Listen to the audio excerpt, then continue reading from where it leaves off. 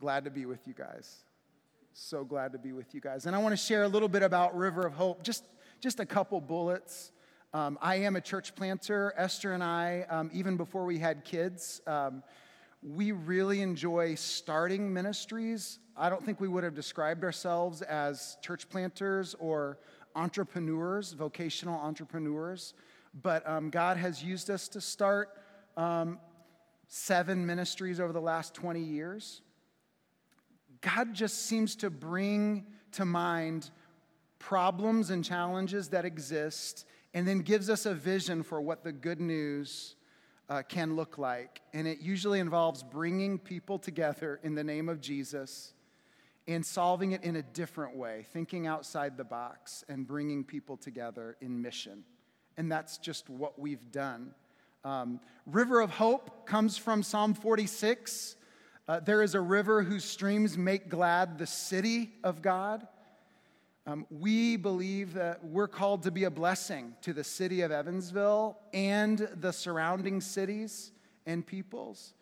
And so that's the image of River of Hope. It's a community that's not primarily based, in one building, which really is outside of the box. So many Evansvillians, they say, so where are you located?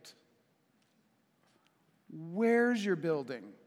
Where's your office? Where's your community? And I say to them, we're a non-geocentric community. What do you mean by that? Where are you located? All over the city? In other words, you're not a church. That's kind of the mentality. And so that usually opens up a conversation for what is the church. It's not a location. It's not a building. It's not an address, but it's a people. It's a community. And so that's the kind of community that God has called us to build. We don't yet have a Sunday morning corporate worship gathering. We have gathered on Saturdays to do spiritual discussions and conversations and outreaches. And I think if you talk with Seth and Emma, they can attest that they've all been fun. They've included food and capture the flag and tag and things like that, and inviting family and friends of people. So anyway, there's a little bit about myself. I was a secondary English major for my undergrad. And then a few years later, I went to Gordon Conwell for seminary, in part because God gave me a vision in Bloomington, Indiana, for honest skeptics, for people that are not churched, people that current systems are not working for. And I thought, Boston is a great place to jump in and learn how to build bridges and have conversations. And so I was able to do my Master of Divinity there and then my Doctorate of Ministry. So I'm way overeducated. It has taken me several years to get back to, hold on, God's saying, hold on, what's the simple gospel, Kevin? It's not complicated. The simple gospel. And how did Jesus do ministry? And so that has been my real joy these last 2 years. Detoxing from religion, getting from being a part of the church culture, and getting back to the faith that I did here on campus in Bloomington, where it was just about relationships and just simply helping people find Jesus and helping people follow Jesus. So my kids can attest, I am long-winded, but I will honor our time together. So I just want to say that was just a few bullets about who I am and why I'm here today. So I'm really privileged to be with you guys. So can I pray for us? Please pray with me. God, thank you for bringing us together. We believe that you are with us, in us, around us. And we have all, including me, come today to hear from you, to experience you, God. Every one of us is somewhere in our journey where we are asking you, God, where are you in this? What does it look like to go forward from where we are? Would you help us this morning, God, to experience the good news, to really hear from you? We are desperate for you. Please help us, Lord. It's in your name we pray, Jesus. Amen. I'm going to set my watch just so I can either feel good or feel bad about when I stop. Really.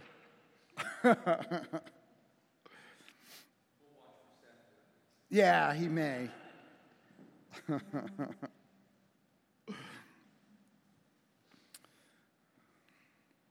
This morning, as I was talking with Matt, I asked him, I think, an important question as a preacher, which is, where are your people? Where are you, and where do you perceive that God is taking you? And do you have any ideas about what I should share about? And Matt said so graciously, I trust you, whatever God puts on your heart, whatever you're passionate about right now. And just in the context of talking about church planting, Matt said, it sounds like evangelism and outreach is really close to your heart. Feel free to share about that. And as I prayed about it, God did put a passage on my heart, and it's closely connected with my experience and my journey. And so I'm excited to share that with you today. I will say, though, that this passage we're going to look at, it's from the Gospels. I simply I love for myself, just time and time again, going back to Jesus. How did Jesus do it? Who is Jesus? Who is he? And today we're going to look at what I would call one of the weirdest miracles. One of the weirdest miracles. So if you have a Bible, it's going to be on the PowerPoint as well. But it's on the handout. That's awesome. Mark chapter 7. Mark chapter 7.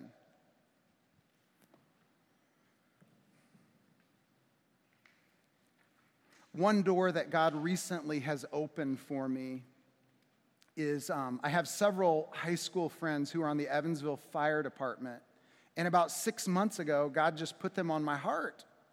Who's processing pain with these firefighters? Do they have somebody that's meeting with them? And at first I thought I should just start stopping in fire stations. And then I thought, I'm going to get tackled if I do that. I'm for sure going to be really weird. It's going to seem really weird. So I started having a conversation with the chief and others. And anyway, God opened a door for me to be their head chaplain, which is really a great tent-making job while church planting, because now I have these relationships and spiritual conversations with 280 firefighters and 14 fire stations that I visit, and these guys talk with me. But I'm fascinated by first responders. I am genuinely fascinated by anybody that in the midst of a disaster actually runs towards the disaster. I'm reminded of September 11th. We're coming up on the 20th anniversary, and Esther and I were in Boston on that morning, and Esther was actually in Manhattan that morning. And she was on a train with 30 students, and she was taking them on a field trip from Boston to Philadelphia. And when the first tower collapsed, they said, "Get off the train," and they happened to be in Manhattan.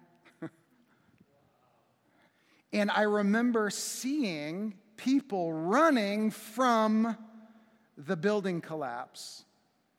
And I remember this crazy thing, seeing these firefighters and police officers actually running towards it, going up the stairs while people are running out.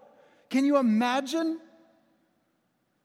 I just have to say, just crazy. That's crazy humanity to me. That's crazy humanity.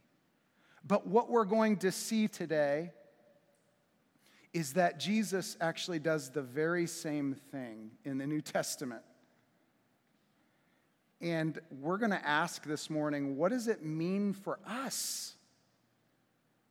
What does it mean for us?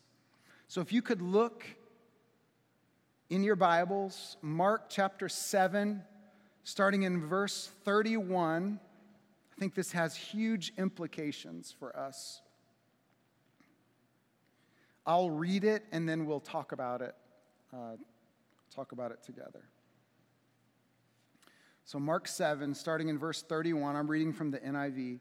Then Jesus left the vicinity of Tyre and went through Sidon, down to the Sea of Galilee, and into the region of the Decapolis. There some people brought to him a man who was deaf and could hardly talk, and they begged him to place his hand on the man. After he took him aside, away from the crowd, Jesus put his fingers into the man's ears. Then he spit and touched the man's tongue. He looked up to heaven and with a deep sigh said to him, "Ephphatha," which means be opened. At this, the man's ears were opened, his tongue was loosened, and he began to speak plainly. Jesus commanded them not to tell anyone, but the more he did so, the more they kept talking about it. People were overwhelmed with amazement. He has done everything well, they said. He even makes the deaf hear and the mute speak. This is God's word. Well, first and foremost, right away, you jump right into the uncomfortable for the Jewish reader. Because right away it says that Jesus was going to a place where irreligious pagans lived, and Jesus is actually pursuing them. He's going into the mess. He's going into the disaster right away. It says in verse 31, Jesus left the vicinity of Tyre and went through Sidon, down to the Sea of Galilee and into the region of the Decapolis. Just want to stop here for a second. I don't want to pass by this. I want us to slow down and just recognize that Tyre and Sidon were known as these places where pagans lived. Those are those people, the irreligious people, the messy people, the pagans.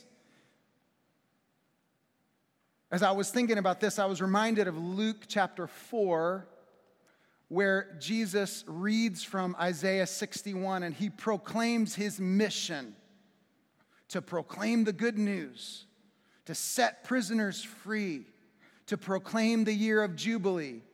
And then he closes the scroll and sits down, and Jesus drops the mic in Luke 4. He says, guess what? I'm paraphrasing. He says, I am the Messiah. This has been fulfilled in your hearing.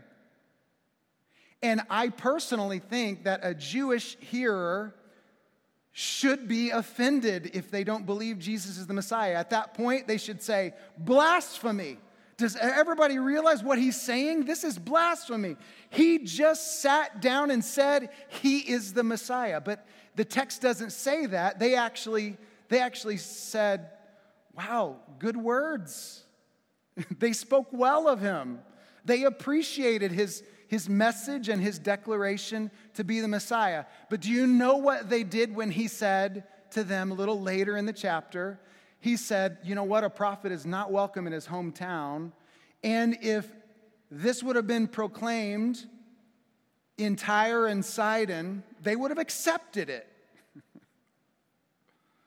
Does anybody know what they did then? They said, let's throw him off a cliff. He just said this good news is for the people of Tyre and Sidon. Let's kill him. Let's kill him. That's how much they hated the people from Tyre and Sidon. And the Decapolis is also a pagan place. It's 10 cities is what it means. And it says right there, Jesus was there doing ministry in Tyre and Sidon, and then he goes into the region of the Decapolis. Jesus entered into the mess. He entered into the place where broken people were, messed up people were. Wherever the relational disasters were, Jesus said, that's where we're going. That's where we're going. I'm not going to the religious capital first, at least. I'm going to the place where people are messed up and they know they're messed up. I kid you not, yesterday at the baseball tournament in Oakland City, Indiana, my 9-year-old's in this tournament, there was a rain delay. Me and Seth were there. It was pouring rain. So I went to the car, and Seth sat in the dugout with the kids, and I overheard a conversation from the ticket taker and another person. And the ticket taker was saying, well, I'm getting ready to go to college. And then this lady said, well, whatever you do, don't go to Bloomington, Indiana. I was not eavesdropping. That message just came, into my window. Whatever you do, don't go to IU. It will mess up your thinking. That's the place where all those liberals live. You will be changed. You will be corrupted. That is a place of corruption. That is a place of depravity. And I thought to myself,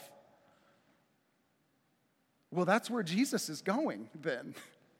If Bloomington, Indiana is the place of the deplorables, that's where Jesus is going.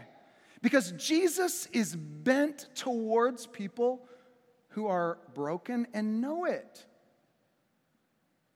He loves this city. He loves you guys. And here's Jesus going into this place. Let's observe what Jesus does and what it means for us.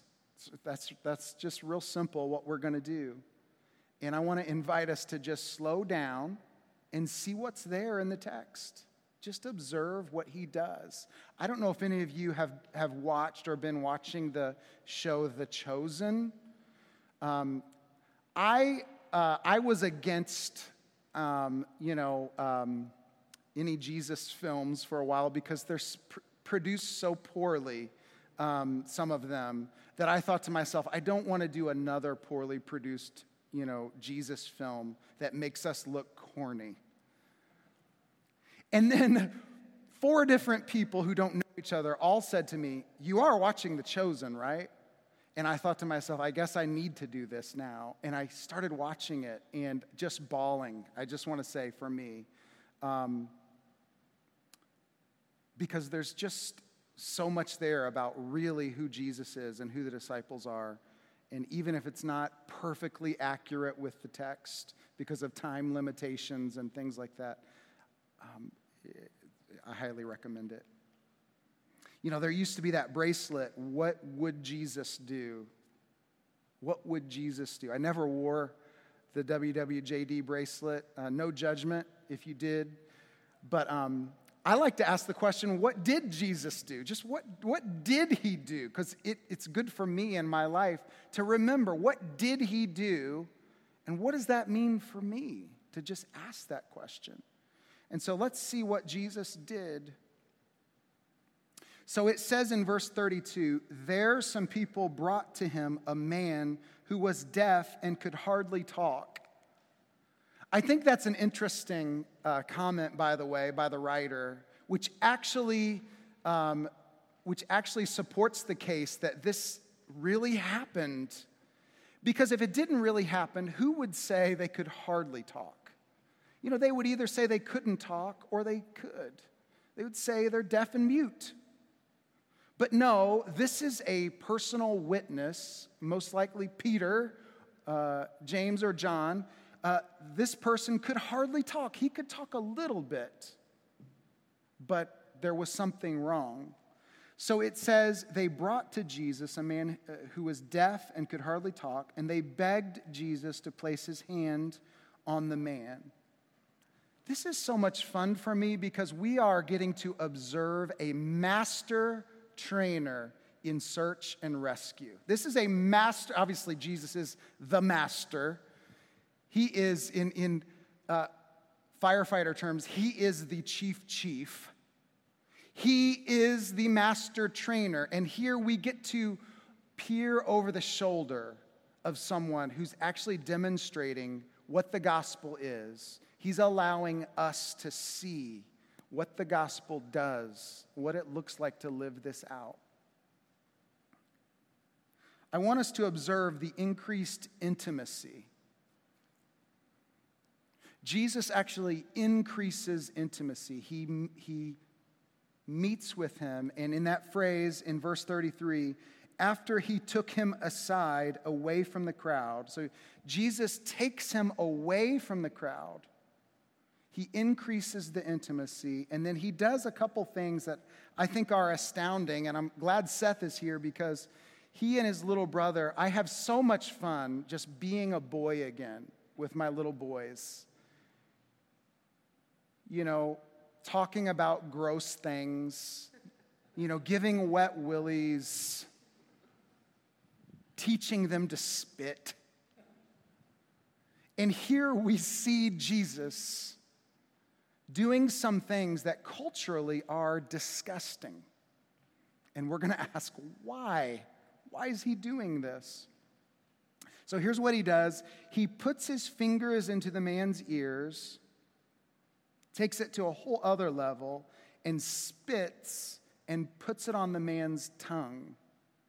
And in their culture, it was disgusting.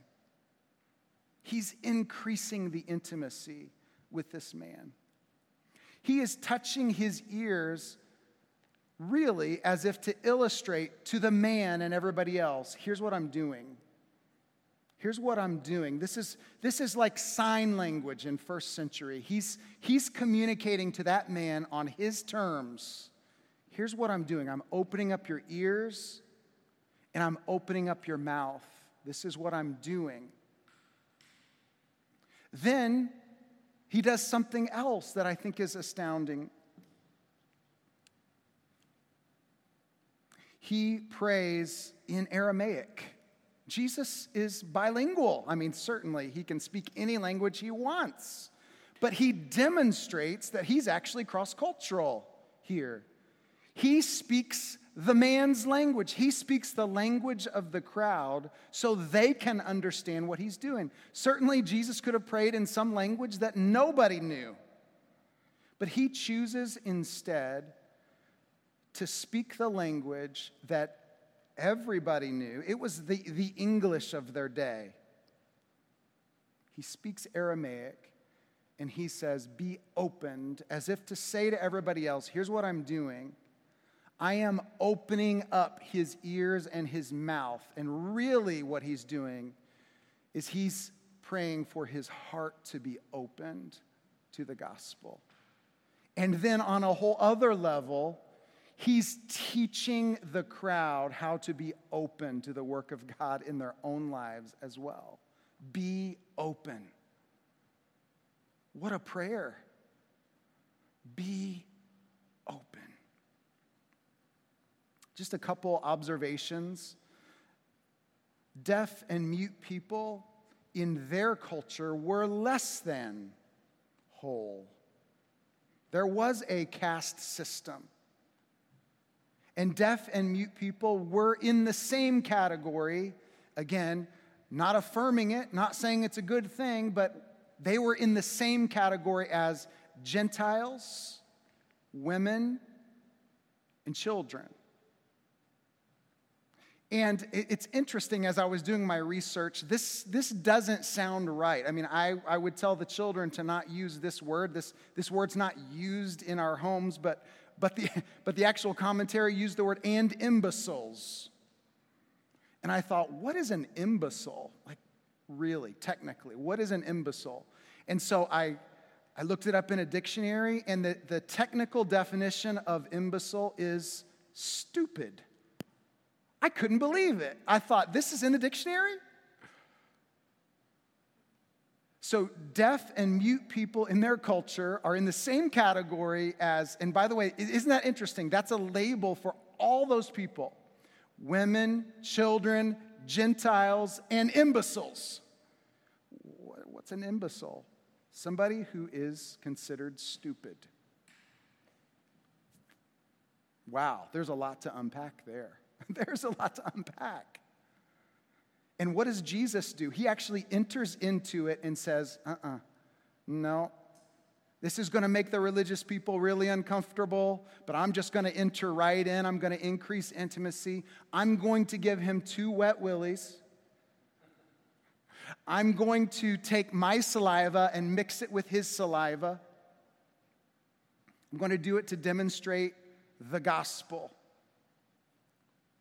Let me ask a question, because real preaching is a conversation. Actually, homiletics, the study of preaching, means a discussion.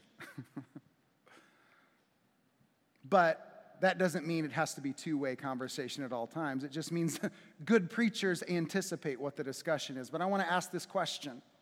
Did Jesus have to touch him to heal him? No. We all know that Jesus could have healed him from a different city. For that matter, Jesus could have been in heaven, and he could have simply decided that man's going to be healed. He could have just said the word. He didn't need to touch him. He did not need to go to his city. He did not need to increase intimacy with him. So why did he do it? Okay, we'll pause that question for a second and just let that bounce around in our minds and hearts like a pinball, maybe increasing some tension. So why did Jesus do it? If he didn't have to, why did he do it? He chose to, but why? I'll just ask this question. How many remote controls do you have in your home?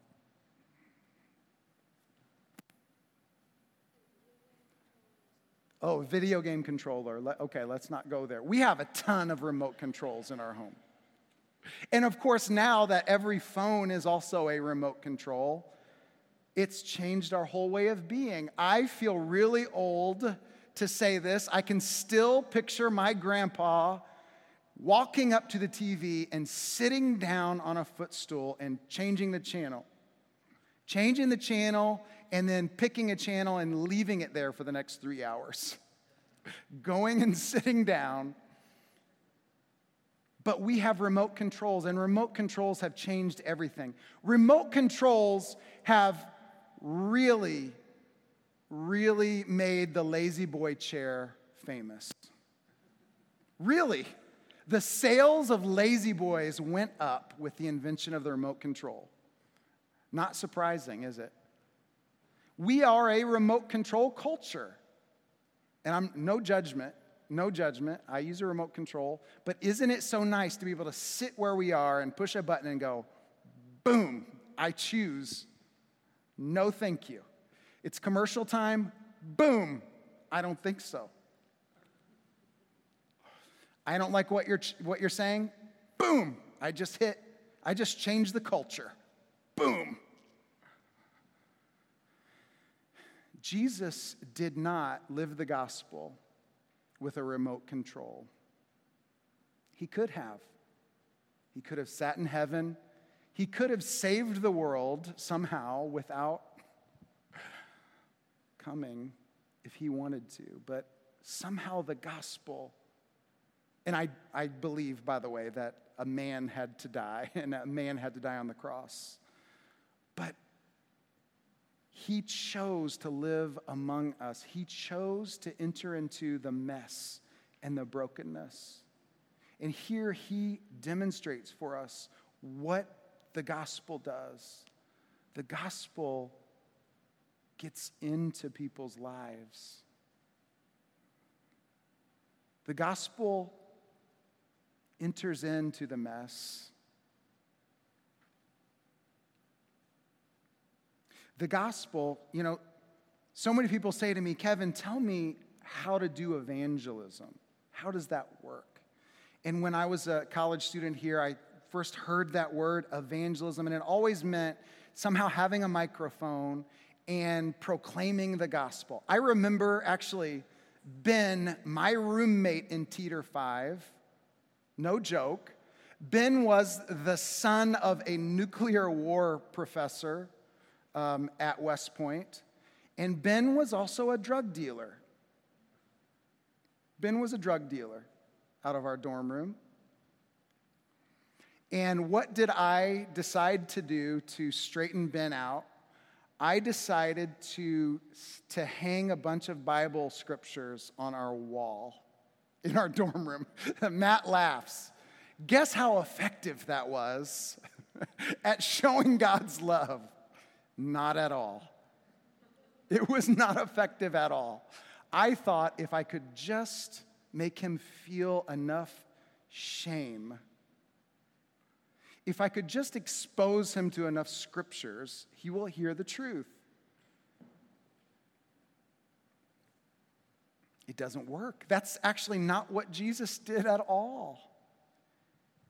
He instead touched people. He asked them questions. He got involved in their lives. That's what Jesus did. That's the good news. That's what we see here. So, just to conclude, here's what we see here, and here's what I think it means for us.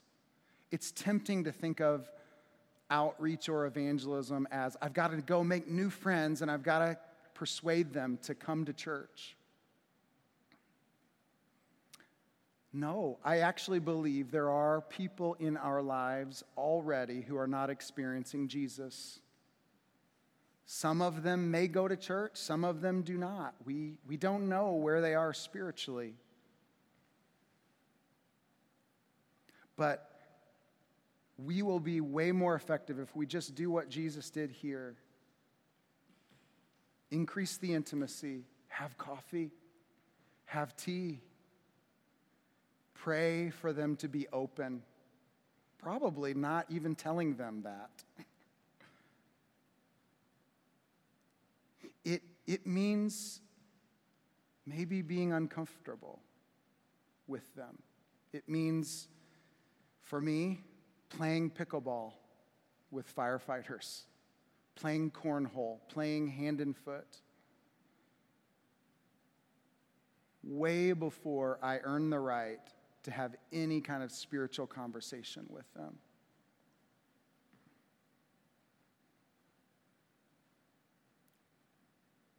I think this is a picture of what Jesus did, and it directly applies to every one of us. The American church, Matt and I have had many conversations about what it means to be the church. The American church has turned it somehow into this fort where so many American Christians go to feel protected, to feel safe, and then to put our guns over the wall and take shots at people who are not inside the fort. Protect ourselves from these deplorable people, these godless people. That's actually not what Jesus did. He was not planting forts.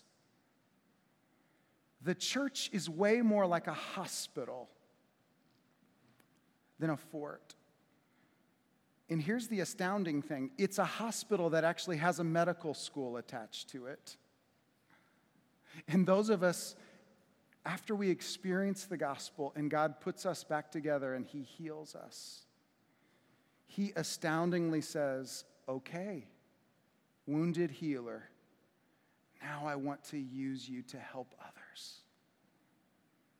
I want to use you to be a part of the healing of people in your life. It's amazing. I'm amazed that he uses somebody like me. I can't believe it. I can't believe it.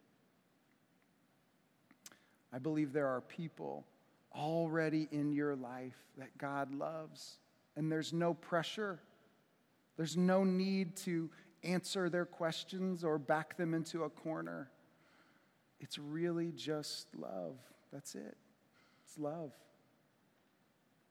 He's inviting every one of us to love people around us. So please pray with me.